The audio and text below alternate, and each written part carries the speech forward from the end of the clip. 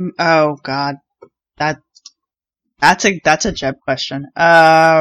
Ancient tools and burials, plants and seeds, Neanderthals.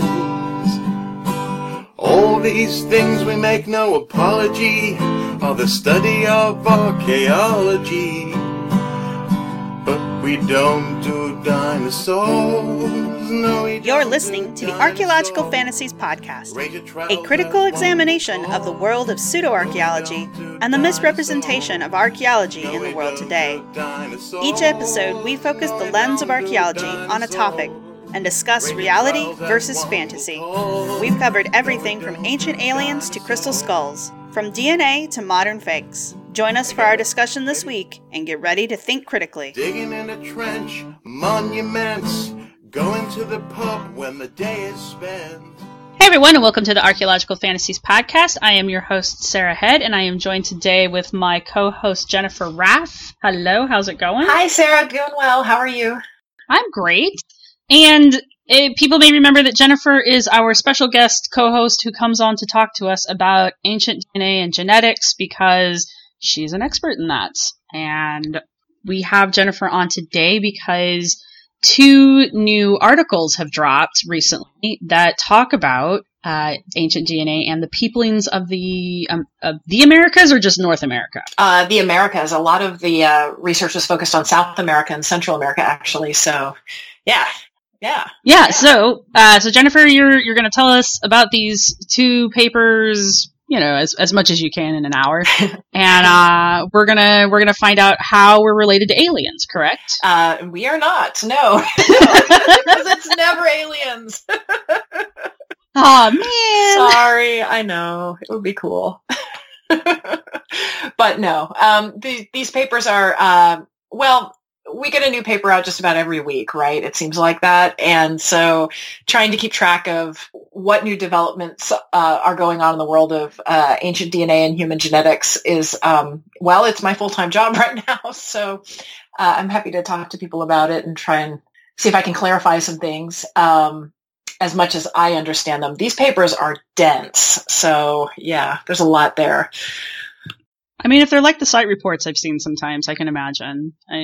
I know, a good site report can be up to 100 pages or more. So how bad is this thing? How bad are these pages? These were so big that the journalists who sent them to me to read and comment on before they got published, before the embargo was lifted, they had to send them in Dropbox because they couldn't just email them as PDFs to me. So they're pretty big. It's a lot of graphs though, and extended data. So supplementary tables and charts and all sorts of stuff. So, but I think that the meat of the paper is really only about 60 pages. I don't know, something like that. That's pretty good. Yeah. It's only 60 pages. Yeah, of which I think something like 20 gets published in the, journal, the main journal text. So, yeah. Right. But it's good that they've got it all there. And I mean, everybody likes a good chart. So unfortunately, we will not be able to share this with our listeners, but might be able to link you to where the journals were published if you want to go pay for them. Yeah, paywalls. Yikes. Yeah, it's unfortunate. Yeah. So which paper do you want to kind of delve into first? Because you wrote about both of these papers for Forbes, and your article for Forbes, is that live today or live tomorrow? Live today. It just came out. I published it just before I left work, so it came out about 2 hours ago. So. Okay, sweet. So, but mainly is, by the time you're hearing this, you should be able to go read. Oh, yes. Actually, by the time you're reading this, we'll probably be thinking something completely different about the peopling of the Americas. So that's what keeps things exciting, though. I mean, this is actually really exciting because it's such a fast-paced field. It's a lot more fast-paced than archaeology is, and you guys seem like you publish a lot faster than we do normally. You're not archaeologists. It's just you're not dealing with artifacts. You're dealing with actual building blocks. Right, so. Right. It is a very different pace, and that's something I've really only come to appreciate recently when I'm trying to work on this book I'm writing, and I'm trying to meld sort of the archaeology data with the genetics data, and so I keep talking to archaeologists, and I'm like, well, is this this book that you published in 2004, is that still current? And they're like, well, yeah. Yeah. And I'm like, okay, sorry. In genetics terms, that would be way out of date. So, it's something to think about for me anyway, and keep in mind as I'm trying to. To be entirely fair, though, as someone who's been doing a lot of research this semester, a paper or a book that is 10 years old is kind of out of date for archaeology in general. The problem is we just got to get our stuff out there. Yeah. Well, I hear that. I'm very slow to publish too, so it's unfortunate. But anyway, yeah, these papers. So there's there's actually 3 that came out last week, but I'm ready to talk about 2 of them. I haven't delved deeply into the third. So the first of them is by David Reich's group, and it's called Reconstructing the Deep Population History of Central and South America. Cool. Yeah, it is. It's really cool. I think what's neat about these 2 papers especially is that we've had less attention paid to Central and South America than to North America from a paleogenomics perspective. There have been studies out there, but not on the same scale as North America. And so I'm excited that, it's getting more attention. I am eager to learn more myself because Central and South America are definitely not my areas of expertise. And so that's why it was so neat to read these 2 papers. Well, how come we don't see very much come out of there? I don't know. I'm not sure if it's just because people are these big labs are really excited about the initial peopling events, and those really early stages in those events all kind of took place in Beringia, Siberia, and, northern North America. Or if they just haven't gotten access to samples in South America. I'm not really sure what the story is there, but yeah, obviously South America and Central America are super important for understanding the history of the Americas, and really critical that we understand. So I'm glad to see the attention paid to them. So the first paper is like I said, by David Reich's group, and they're reporting genomic data, so genome-wide ancient DNA from 49 individuals. I mean, that's huge. If you think about the earlier papers in this field, people were publishing, a Nature or Science paper on the basis of one genome. And now we're on the level of, talking about 49. So that's amazing. And they're looking at these individuals from Belize and Brazil and Central Andes. I'm just looking at the abstract right now. Right. Just to remind myself. And it's one of the major questions that they were testing was, did this other paper that came out previously this year, oh my gosh. That's a pretty good turnaround though. Yeah, it seems like it was like 2 years ago, but it only came out a few months ago, really. That reports, oh gosh, how do I explain this? Okay, so listeners may or may not know that all ancient Native Americans who've been looked at on a genome-wide level fall into sort of one of 2 clades or gene groupings. And these 2 clades have been historically called Northern Native Americans and Southern Native Americans. The Southern Native... I feel like those are really complicated terms. Yes, they are. And Southern Native American is not just referring to like Central and South Americans, but it actually encompasses most of North America too. So, all right. We've talked about on previous podcasts, I think, the Anzic child, right? The first the only known so far, I think, Clovis burial, and the only known genome from that time period. The Anzic child belongs to the Southern Native American clade. Okay. So there was a paper that came out, and I should point out that the Anzic site is in Montana, so that kind of tells you something about how widespread that clade is. Right. So there was a paper that came out earlier this year, which was by Scheib et al. I hope I'm pronouncing her last name right. They found that instead of a sort of simple division of ancient Native Americans into these northern and southern groups, they instead found 2 branches of ancestry that roughly correspond to those, I think, if I'm understanding it right. And those are called Ancestral A and Ancestral B. This is complicated. So ancestral B corresponds to the northern Native American branch, and ancestral A corresponds to the southern Native American branch. But what they found in this paper was that Central and South Americans are actually not just homogeneous ancestry A, but they're mixtures of Ants A and Ants B. Now, I mean, I am not a geneticist. Let's just throw that out there. I feel like that shouldn't be that surprising. Well, it shouldn't be surprising that there's complexity and multiple populations and population movements and all kinds of complicated histories going on in Central and South America and North America too.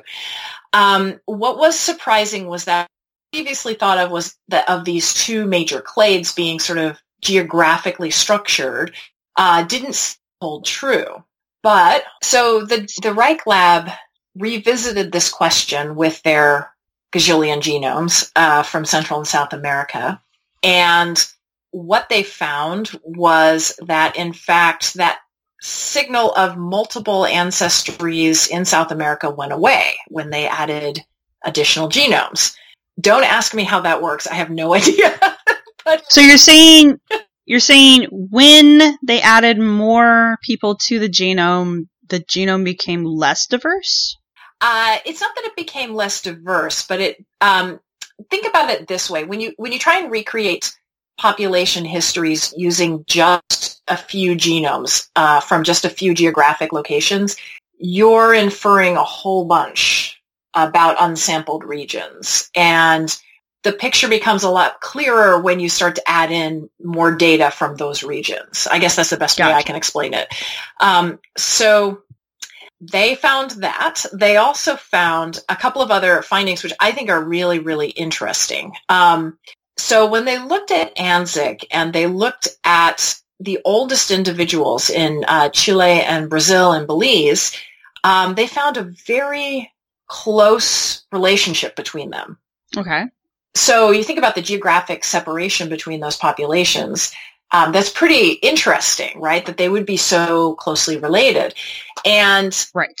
The way they interpret it, and I think this is correct, is that the initial peopling of the Americas, a very, very rapid event, and that there may have been additional gene flow events, perhaps, since that initial peopling, or it may be that shared ancestry represents the initial peopling. It's really kind of hard to say. But certainly... Now, when you're saying that there were initial peoplings, that means that the Polynesians and the Chinese and the Vikings were all coming over, correct? Yes, right. Yeah, of course. Oh, my goodness. Yeah, no evidence for that. Oh, well, okay, so we do also have to talk about the Australian... Yeah, I was going to say, there is an interesting little one that you've got there that I want to talk about. So. Yeah, okay, so... So Pontus Skoglund, I think in 2015 or maybe 2016, I can't quite remember, found when he was analyzing the genomes of some contemporary populations in the Amazon region, he found that, weirdly, some of these populations were more closely related to Australo-Melanesian populations than other populations in South America. So if you think about it, you compare all these populations in South America against this sort of outgroup, and they showed some of them show greater affinity with the Australo-Melanesians. That's kind of... So what you're saying is there's a group in in South America that is genetically related to somehow, yes, in the deep past, genetically related to the same genome line that we find in the Australian and the Polynesian areas. Yeah, that they share a distant common ancestor. Okay. Maybe. This was really surprising, and everybody right now is just scratching their heads about this. But it's just this one group, right? Yeah, I think it was a couple of groups, but in the same area. I can't remember. I'd have to pull up that paper to look at it off the top of my head, but the Suruwi are one of them. And I think there's a couple of other Amazonian groups, but not all South American populations. So it's very strange. And, And then Eski Willerslev, we haven't talked about his paper yet, but he also found evidence, his group also found evidence for this signal in some populations in the Amazonian region. So there's been this, they actually also found evidence for it in the Aleutians, the Aleutian Islanders, which is, relevant to my interest because I kind of work up there. But Okay. That seems to have been an artifact of analysis because, I won't get into the details, but because of the way they had to analyze the Aleuts, it seems as though that signal is not actually genuine. Okay. So it was a false positive there. Yeah, basically. I think so. So, but to come back to this question, if there is some shared ancestry, some affinity, genetic affinity between these certain Amazonian groups and Australomelanesians, that, there's a couple of different potential explanations for that. One of them might be that people went across the Pacific Ocean and, moved to South America and lived there. And you see that signal in some populations because those are the ones that they intermarried with. We can pretty well rule that one out. I know that's the explanation everybody kind of jumps to, but I feel like that's the definite. I feel like that's the explanation that you're going to see start going across a lot of the fringe groups. Yes, for sure. Because they're not going to read beyond that point. Exactly. They're going to stop at there's a commonality, and that's going to be the end of that conversation for them. Right. But in fact, the geneticists who did this analysis ruled that out because this signal is so faint and subtle and old that it is much, much more consistent with the notion that there was a population in Beringia at the time of before the initial founding of the Americas, the initial peopling of the Americas. And that population somehow gave rise to some South American populations, but not others. Okay.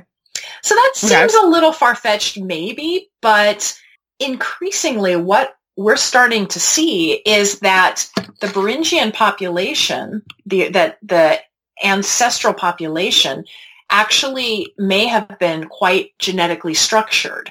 That is to say, there might have been multiple related but distinct populations present in Beringia during the last ice age or the last glacial maximum.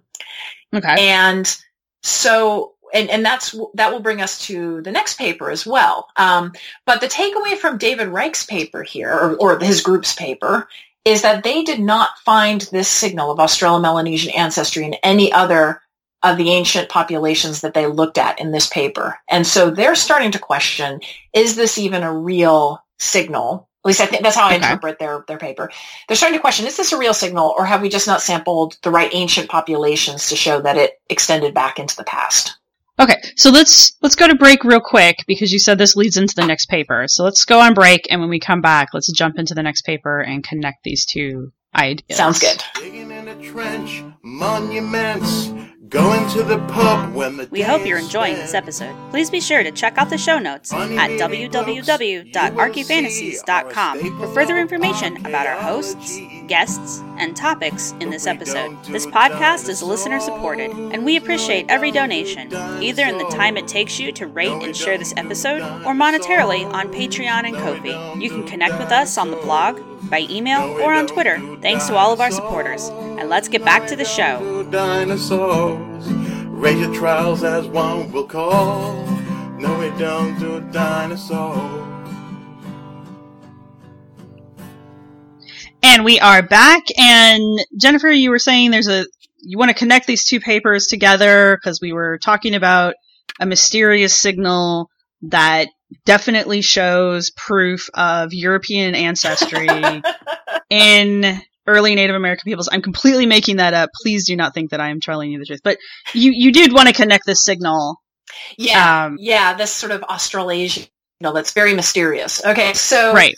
So David Reich's group didn't find evidence for this in any of the ancient populations that they looked at. And in fact, they found, I think, oh gosh, I hope I remember this right, that if they removed the Surui from their analysis, that signal went away.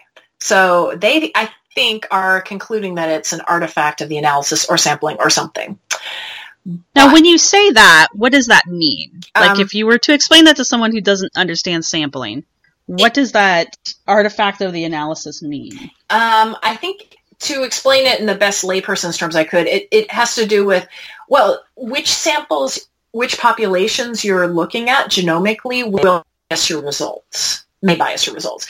Obviously, geneticists think the more populations, the better, because then we don't have these huge sampling gaps and we have more ancestors represented, right? But we also have to take into account population structure, and if we're looking at modern populations, are we looking at populations that are heavily admixed or intermarried with outside groups like Europeans?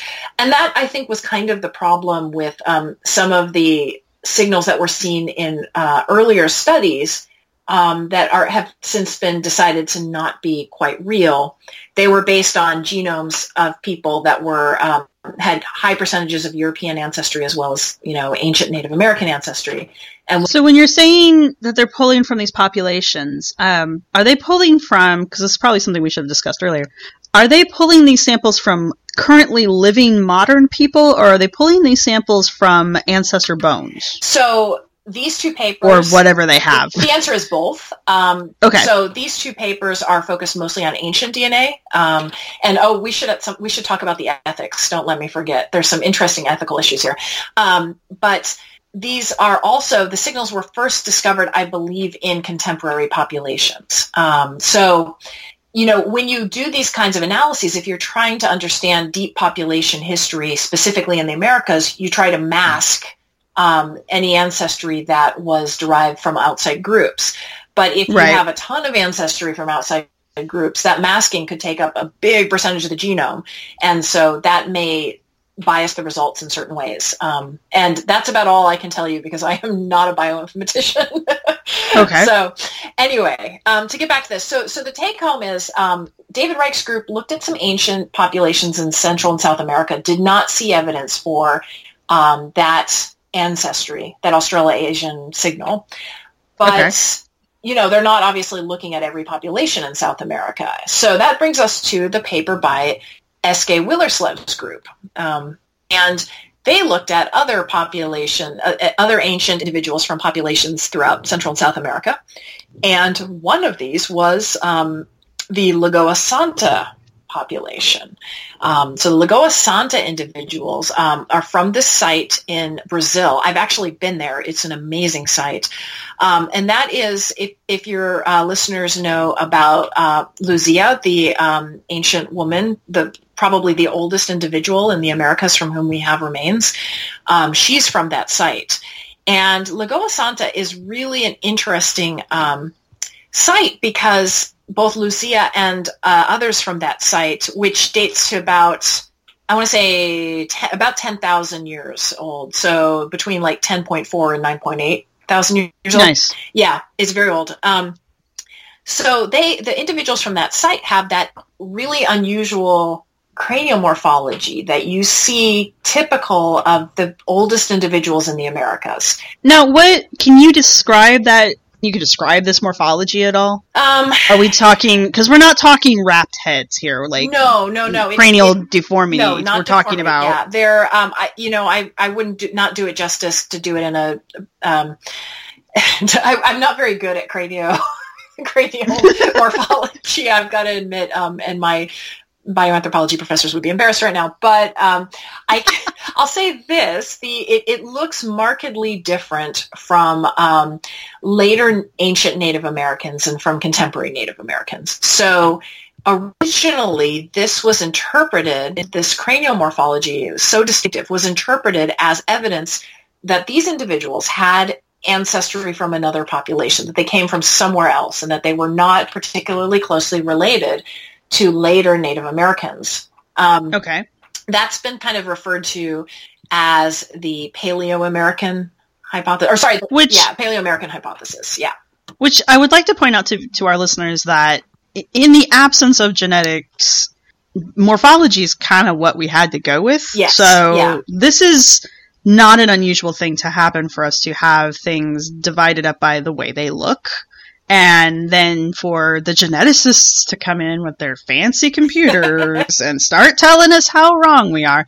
But, I mean, to have this correction is good because this also tells us how diverse a population can be visually. Yes. So I tend to be very critical of sort of this morphological approach, but it is true that we didn't have anything else in previous. Right. So, I think I should probably temper my critical. Until recently, it was the best we had. That's right. Now, it has also led to some pretty shady, nasty theological stuff, which you've talked about before.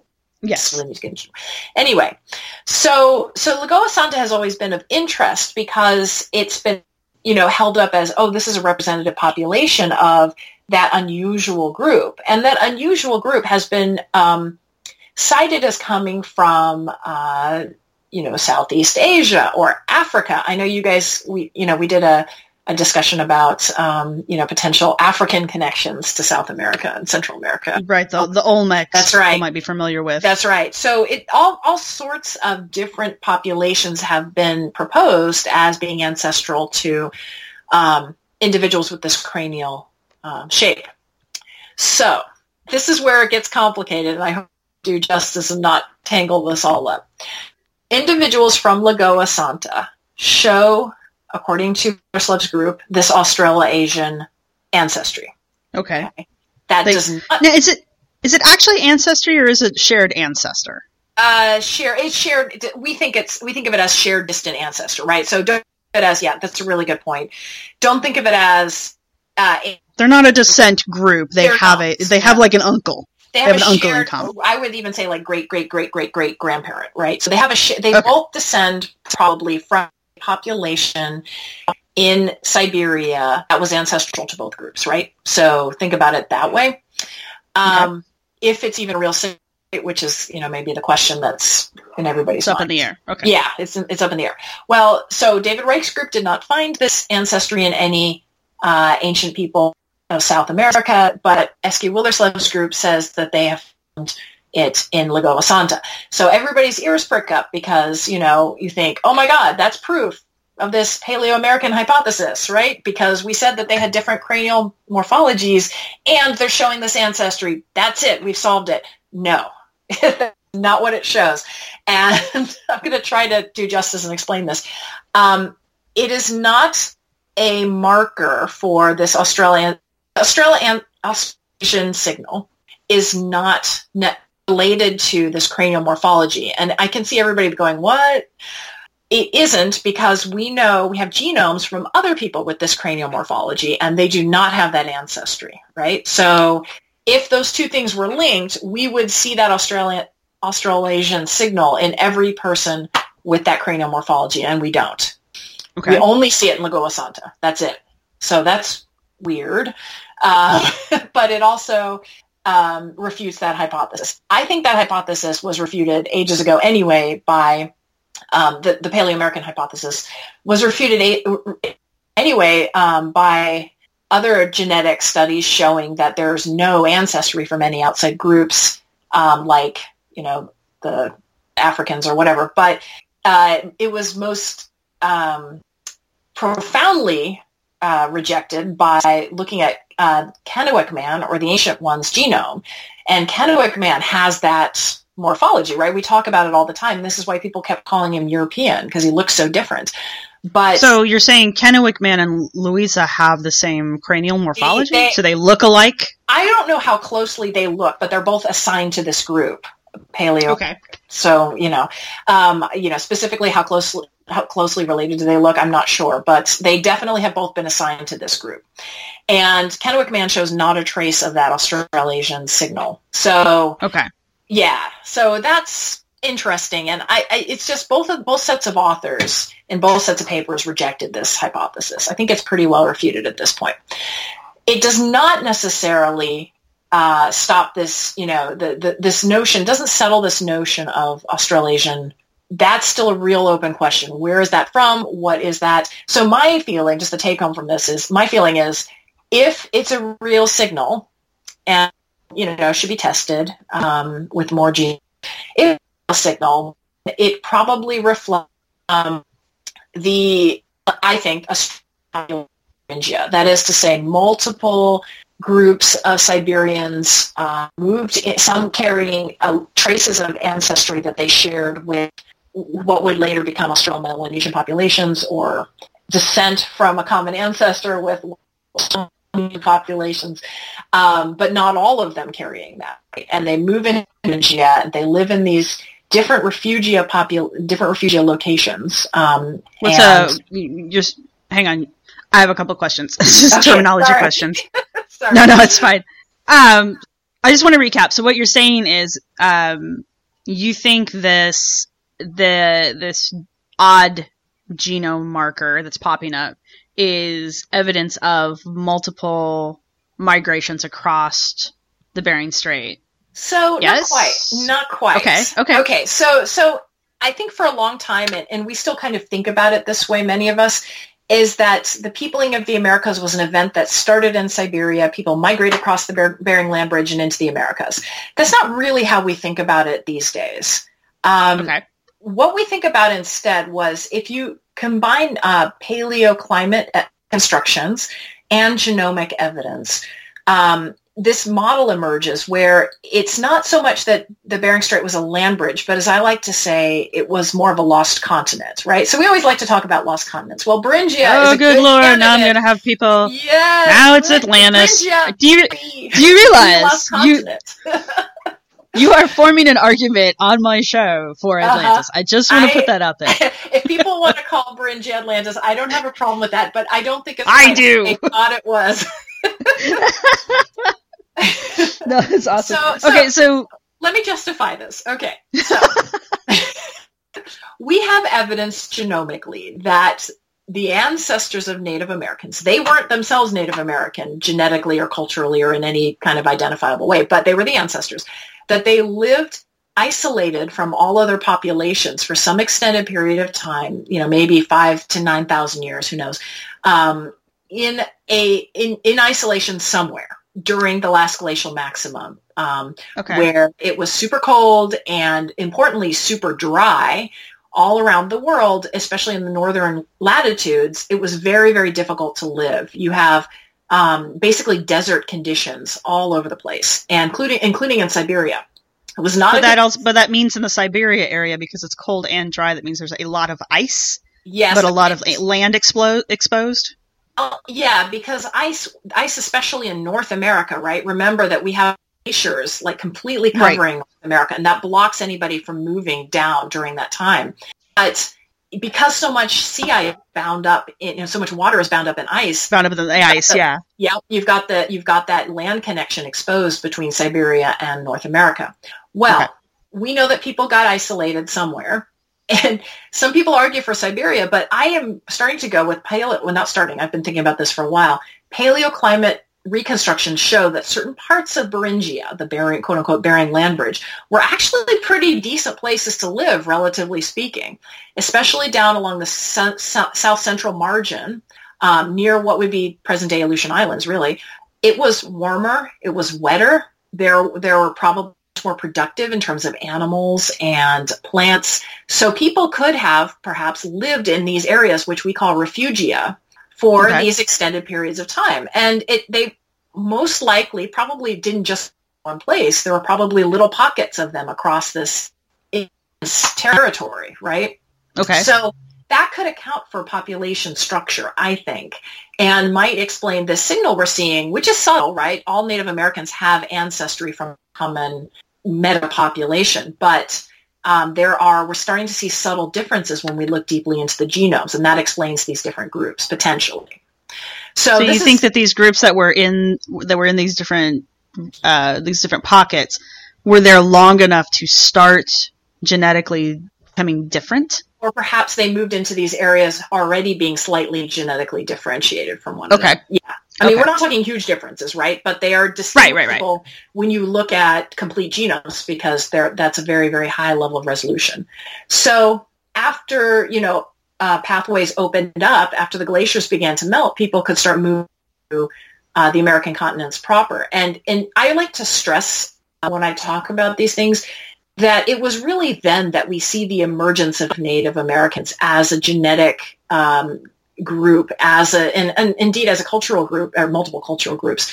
So, when Indigenous Americans talk about being truly indigenous to these continents, they're right. I mean, the genetic evidence supports that. We don't see the emergence of Native American genetic variants until they're really in the Americas or just outside of Beringia. So I think that's a really cool area where sort of indigenous knowledge, oral tradition, and genetics all kind of fit together pretty nicely. That is a neat little overlap. That's pretty cool. Yeah. Anyway, so that's kind of the model for the peopling of the Americas as we're thinking about it these days. So it's not that Native Americans come from somewhere else. It's that they have ancestry from this population that lived in Beringia, right? And that population itself may have been structured and have sort of complicated genetic pictures. There's a whole lot more to this, though, which I don't know if we have time in this segment to talk about. But that's one of the really cool findings from this Willers Group's paper was not just the evidence of this Australomelon ancestry in individuals from Lagoa Santa, but they also found a second ancient Beringian individual. Yeah. So. Okay. Well, let's hang on to that and let's go to break real quick. Okay. Yeah, and when we come back, we'll talk about our newfound ancestor. Digging in a trench, monuments, going to the pub when the We hope you're enjoying this episode. Please be sure to check out the show notes at www.archyfantasies.com for further information about our hosts, guests, and topics in this episode. This podcast is listener supported, and we appreciate every donation, either in the time it takes you to rate and share this episode, or monetarily on Patreon and Ko-fi. You can connect with us on the blog, by email, or on Twitter. Thanks to all of our supporters. And let's get back to the show. Dinosaurs, rated trials as one will call. No, we don't do dinosaurs. Hey everyone, and we are back, and I'm still here with Jennifer Raff, and we're talking about these two really awesome but incredibly dense papers. But we're getting through these, and I think we're making some headway here. I hope so. No, I think we are, because I feel like we have a very much clearer idea of how the Americas were populated now. But you were saying that one of these papers, on top of kind of not finding this shared ancestor signal, they also located a new descent ancestor? Okay, yeah, all right, let's get into this. Okay, so... the ancestors of Native Americans, as I said, they're not Native Americans themselves, but the ancestors of Native Americans diverged from populations in Siberia and East Asia. The best estimate we have is somewhere around like 25,000 years ago. That's the current date. Can I make one more caveat as we go forward? Yes. Can we say the genetic ancestors? Yeah, genetic ancestors, right. That's good. Okay, yeah. And not all the right? We even have to take a step back and say contemporary Native Americans have ancestry from multiple populations, right? So that's another caveat. But I'm talking about ancient Native Americans to contact with outside groups. Right, right. All right. Having said that, so the divergence between, let's call them the Beringians, and that's going to get complicated in a minute, but the divergence... The divergence between the Beringians and the Siberians and East Asians happened about 25,000 years ago. Let's guess. Not guess. Okay. It's our best estimate. It's actually much better than a guess. Then something else happens. Then there's another division between the Beringians who became ancestral to Native Americans and another population of Beringians that are not ancestral to Native Americans. Yeah, I remember reading this in your article, and this was really interesting to me, too. So, yeah. What happened? So, the way this was found out was, and I was sort of tangentially involved in this, there were a couple of children buried at a site in Alaska, central Alaska, which is called Upward Sun River. In fact, I may even we talked about that. Yeah, we talked about this last time on the show, and it was very interesting. But so these two little girls, wasn't it?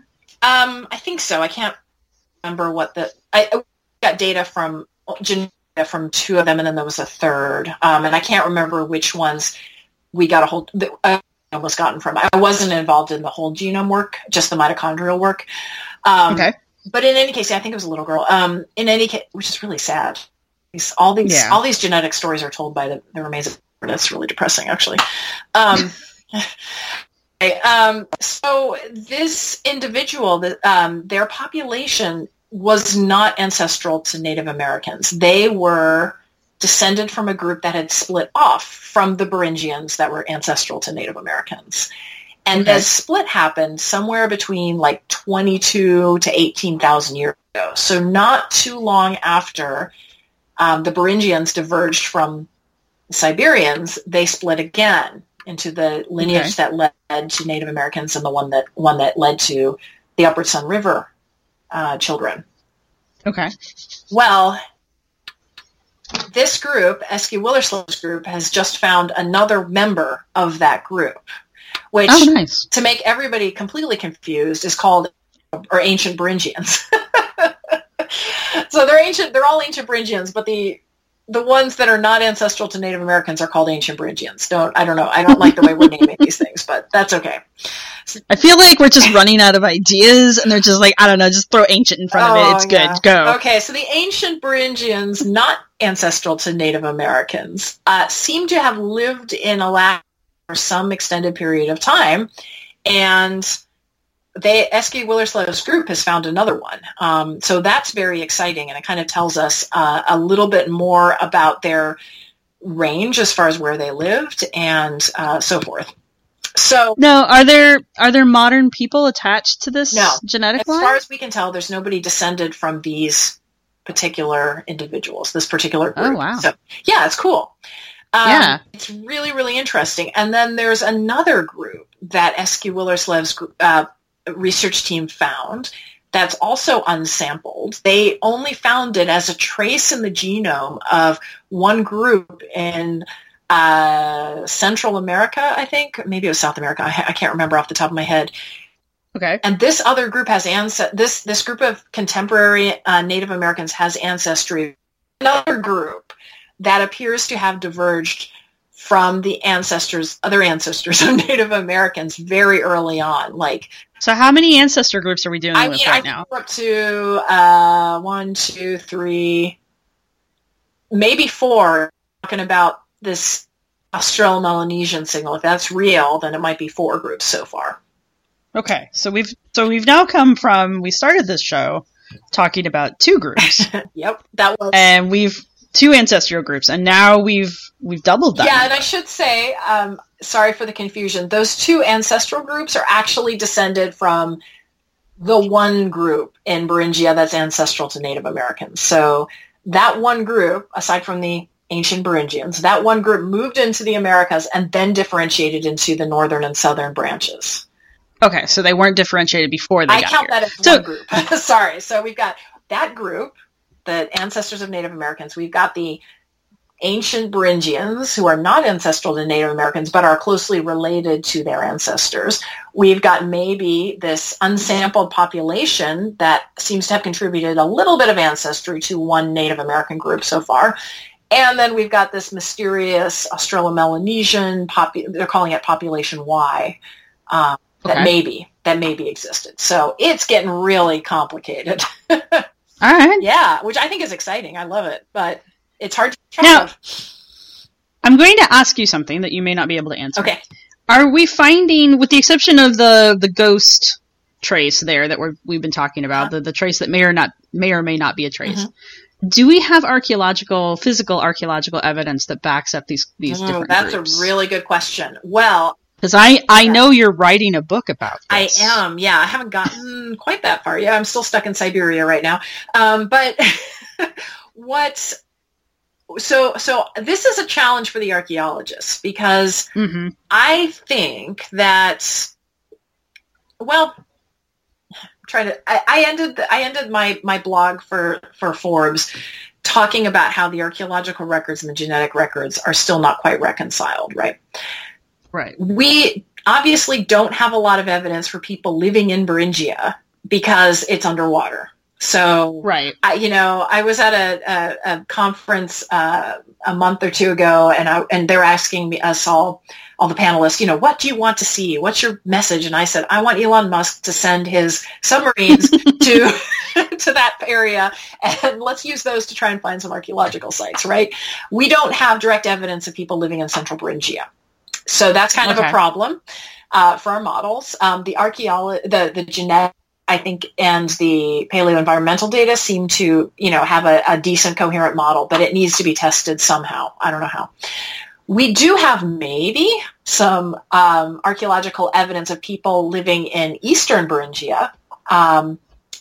Now, what is eastern? What's modern day eastern Beringia? So modern day eastern Beringia is is Alaska.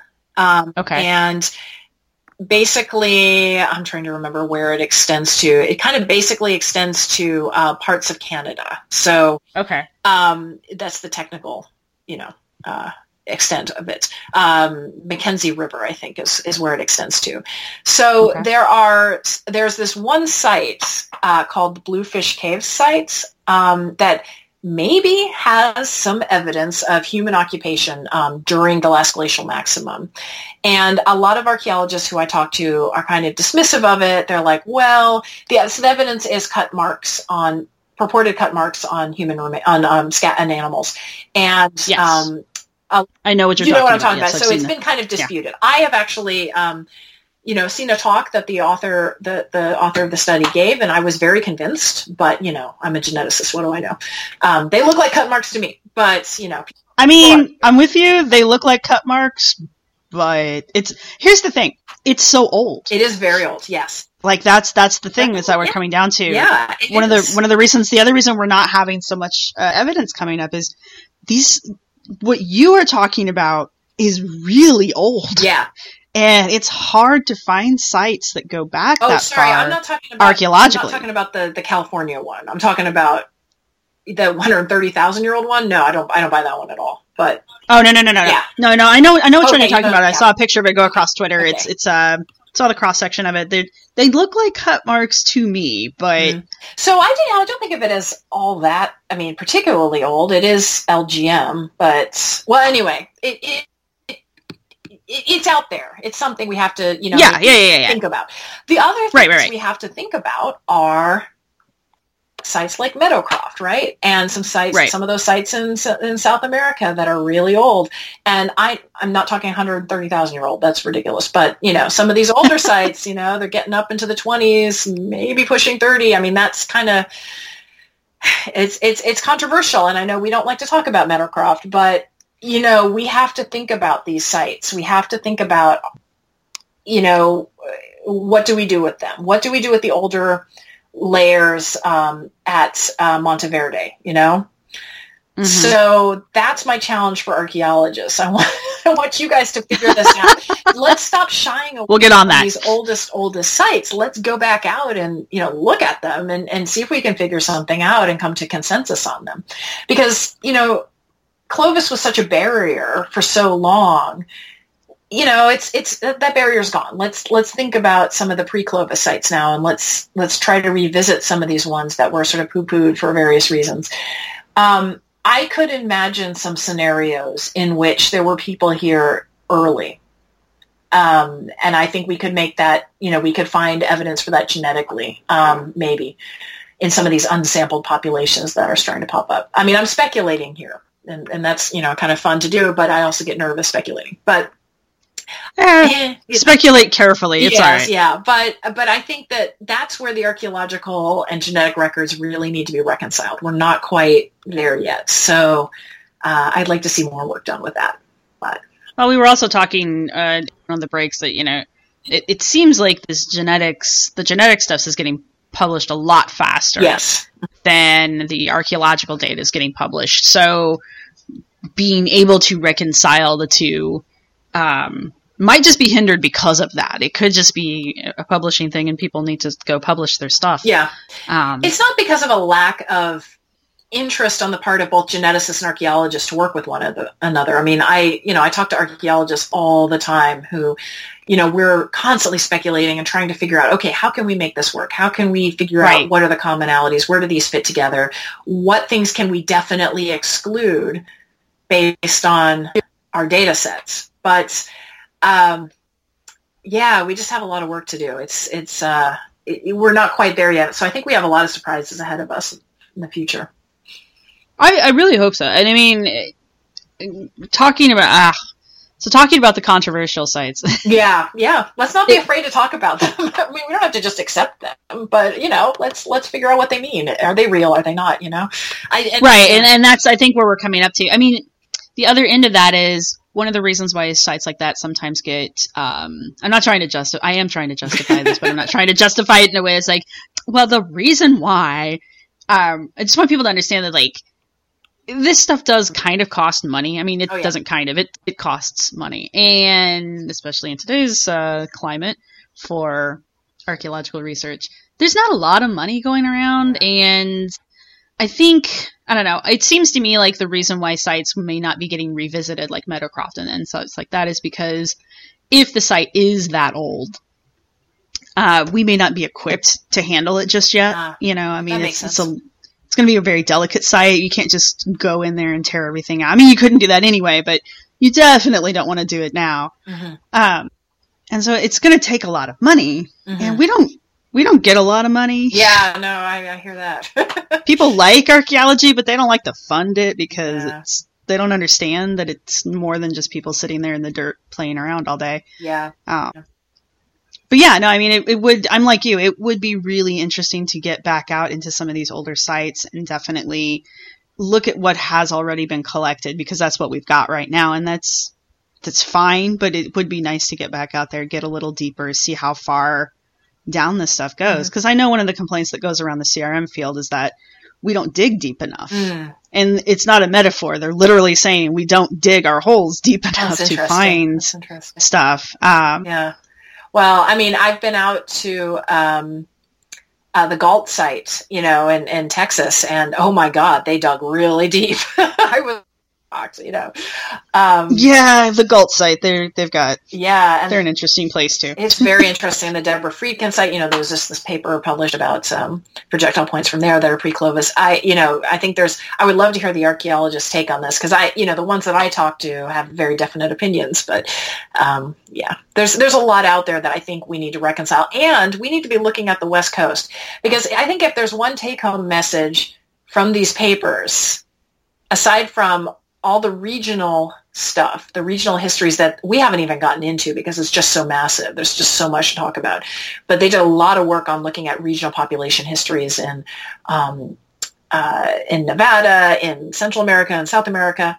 But one of the take-home messages is the rapidity of movement that people, did to get through into the Americas. And I am becoming, well, I already was, but I'm increasingly convinced that the initial peopling of the Americas had to have come down the West Coast. It does not work timing-wise with, the sort of ice-free corridor. I think that, I've been a fan of the West Coast migration model for a long time, but, I get increasingly convinced of it more and more as we see these new genomes showing, really close genetic relationships between North Americans and Central and South Americans. Now, just in case someone isn't 100% aware of what the West Coast model is, can you briefly give us a rundown of that? Because you're the archaeologist. But so the notion is this model is that when you're looking at when the people could have traveled into the Americas from Alaska. Well, Alaska's part of the Americas, but, southward from Alaska. Yeah. The question of timing comes up because, North America was covered by this massive ice.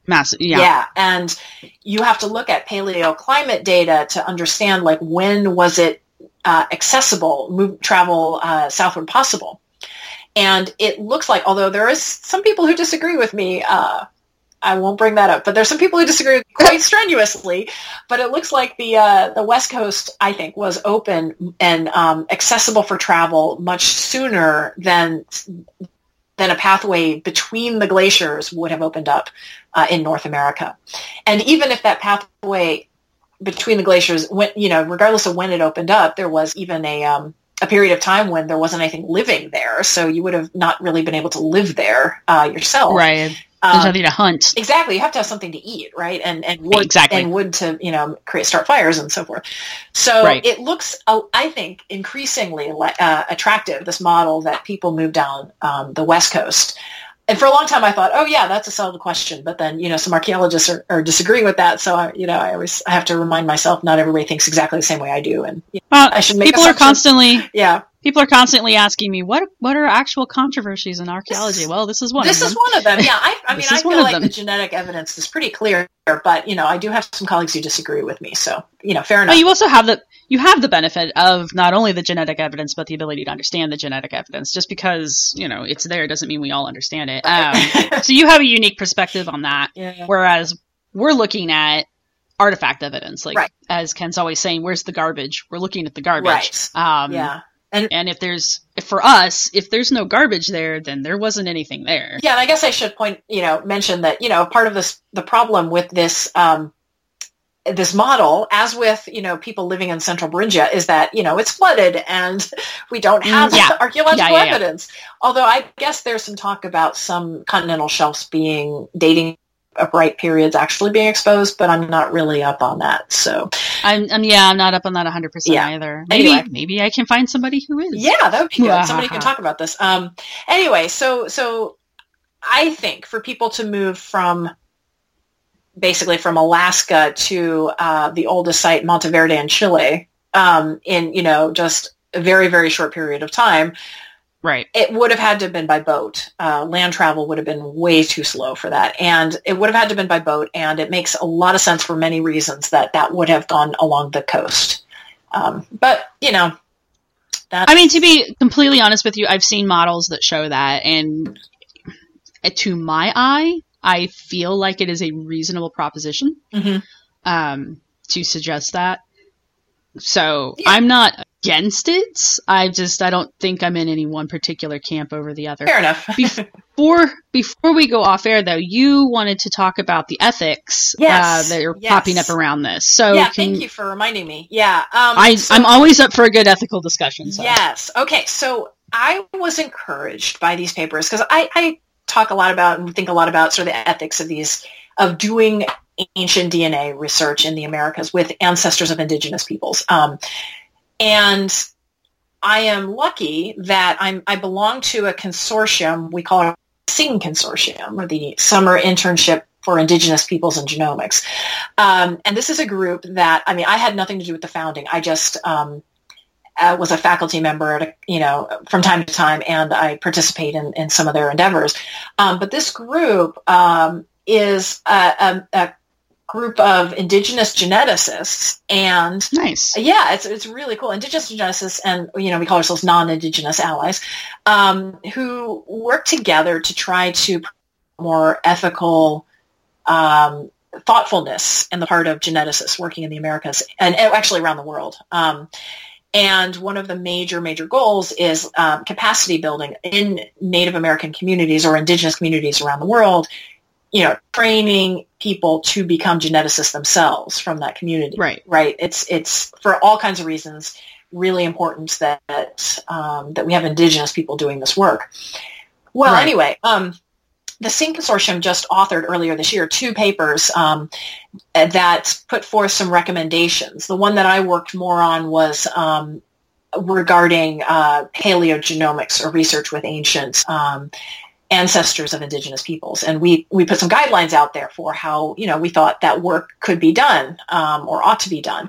And it involves some, recommendations that talk to communities who are likely descended from this ancient individual and see how they feel about doing this kind of research and, stuff like that, which seems like they're no-brainers, right? But not, and I got to say there are a number of researchers who already do this, including people I have worked with, my mentors, and I try to footsteps of, never doing ancient DNA research without doing consultation. And making sure that, we have permissions and agreements. Or if the research has already been done or started, it happened in the past, you go back and you reconsult likely descendants, right? So we've been kind of advocating for these ideas for a while, and some people have already been doing it, but the fact that these two papers actually had ethics statements, referencing these papers that we put out and, talking about how they met those standards, I think is really encouraging. I was delighted to see that they did that. That is really cool. Because these are the two biggest research groups in paleogenomics in the Americas. And I think that, where they lead, others will follow. Even though, some people have been doing it already, but it's great to see these guys doing that. And in fact, they had done it with some previous papers too. But the fact that recently referenced these guidelines for geneticists, I thought was wonderful. And if you want to read more about this, Young, the writer for The Atlantic, he has a wonderful article about that, which I think I linked to in a piece for Forbes if you want to find it. But he's really good at writing about the Can you give us that name one more time? Yeah, Ed Yong. Ed Yong? Ed Yong, yeah, he's an amazing science writer for The Atlantic. Everybody should be following him anyway. I think I do, actually. Probably, he's such a wonderful writer. That's kind of that a really neat thing to come out of these papers. Now, I haven't had a chance to sit down with some of my Indigenous colleagues and talk to them about the specifics of, how do they view what was done as far as consultations in these papers. And so, I kind of should temper my enthusiasm by, saying, well, I don't know what they think of this yet or what they think of the specifics. But I'm pleased that, people are paying attention, starting to really, really talk about these issues. And that's good because, it's super, super important that we think about, the ancestors, the descendants of these ancient people and how they feel about research being done. And if they say, we're uncomfortable with this, then we don't do the research. It's as simple as that. So, I have had a very similar argument recently on Twitter with archaeologists across the pond. And it's the thing that I have figured out is not having, I want to say we in America are kind of in a special situation, and it's a good special situation because we still have distinct living indigenous peoples who are vocal and organized. Mm-hmm. So that we're used to, we as archaeologists should be used to this whole concept of consulting with indigenous peoples before we go do things, like you're suggesting, consult before researching. We're kind of like, I feel like the generation that's coming up after us is just, this is just going to be how it works for them. Like, you have to ask first, and that's how that goes. Mm-hmm. Obviously, before us, it wasn't necessarily a thing. Yeah, well, I say, honestly, when I did my PhD research, I didn't do consultation. I was working with a quote-unquote unaffiliated group, and it was fine. Right. And I regret that, and I won't publish anymore from that work because, I learned afterwards, well, that's not okay, so... Yeah, I mean, people need to understand that these are living peoples we're talking about. That's why I was asking these questions that I was asking, like, are there still descent groups from these peoples? But yeah, I mean, because we interact with our indigenous groups as much as we do, I mean, we have things like, one of the reasons I was like, we have to call them genetic descendants is because I know that there are native groups that are very much against the whole concept of this, the migration across Beringia, because their oral tradition states that they have always been here. Absolutely. And that's knowledge that we should respect and, be mindful of. Yeah, that's something we need to be respectful of. I mean, I can't walk in there and tell you, no, you're wrong, because I have evidence. Absolutely, yeah. Well, and especially because, we find increasingly that, indigenous knowledge it's so important, and it's a lot of times it's like, well, duh, you know, scientists will come along and say, oh, I discovered this thing. And they're like, we've known that always. Yeah. You know, and it's just, there's a lot of hubris on the part of scientists, which is not to say that, you know, what we're finding about history is incorrect. But I think there's a lot of work that can be done, perhaps on our parts, to talk about it in a more respectful and, you know, more sensitive humble and sensitive way. Yeah. Totally. Yeah. Well, Jennifer, thank you very much for coming on to the show. I really hope you come back when you get that third paper read. And I will. If you haven't, to our listeners, if you haven't read the article yet, we'll have it in the show notes with some other links. So please go check that out. And thanks for coming on the show. Thanks for having me. Extrapolating from a single stone the extent of a whole complex and then publishing it. If you'd like to support the podcast, consider donating to us on Patreon or Ko-fi. Either option helps us out. Be sure to subscribe to the podcast on the blog, www.archyfantasies.com, and like and share us wherever you can. You can follow us on Twitter @ArchyFantasies, or you can reach us by email at archyfantasies@gmail.com. That's ARCHY fantasies@gmail.com. Theme music was provided by Archaeosuit Productions. This episode was produced and edited by Sarah Head. Dinosaurs. No, we don't do dinosaurs. We don't do dinosaurs. See? Are you happy? Do you get it now? Do you get it? Honestly.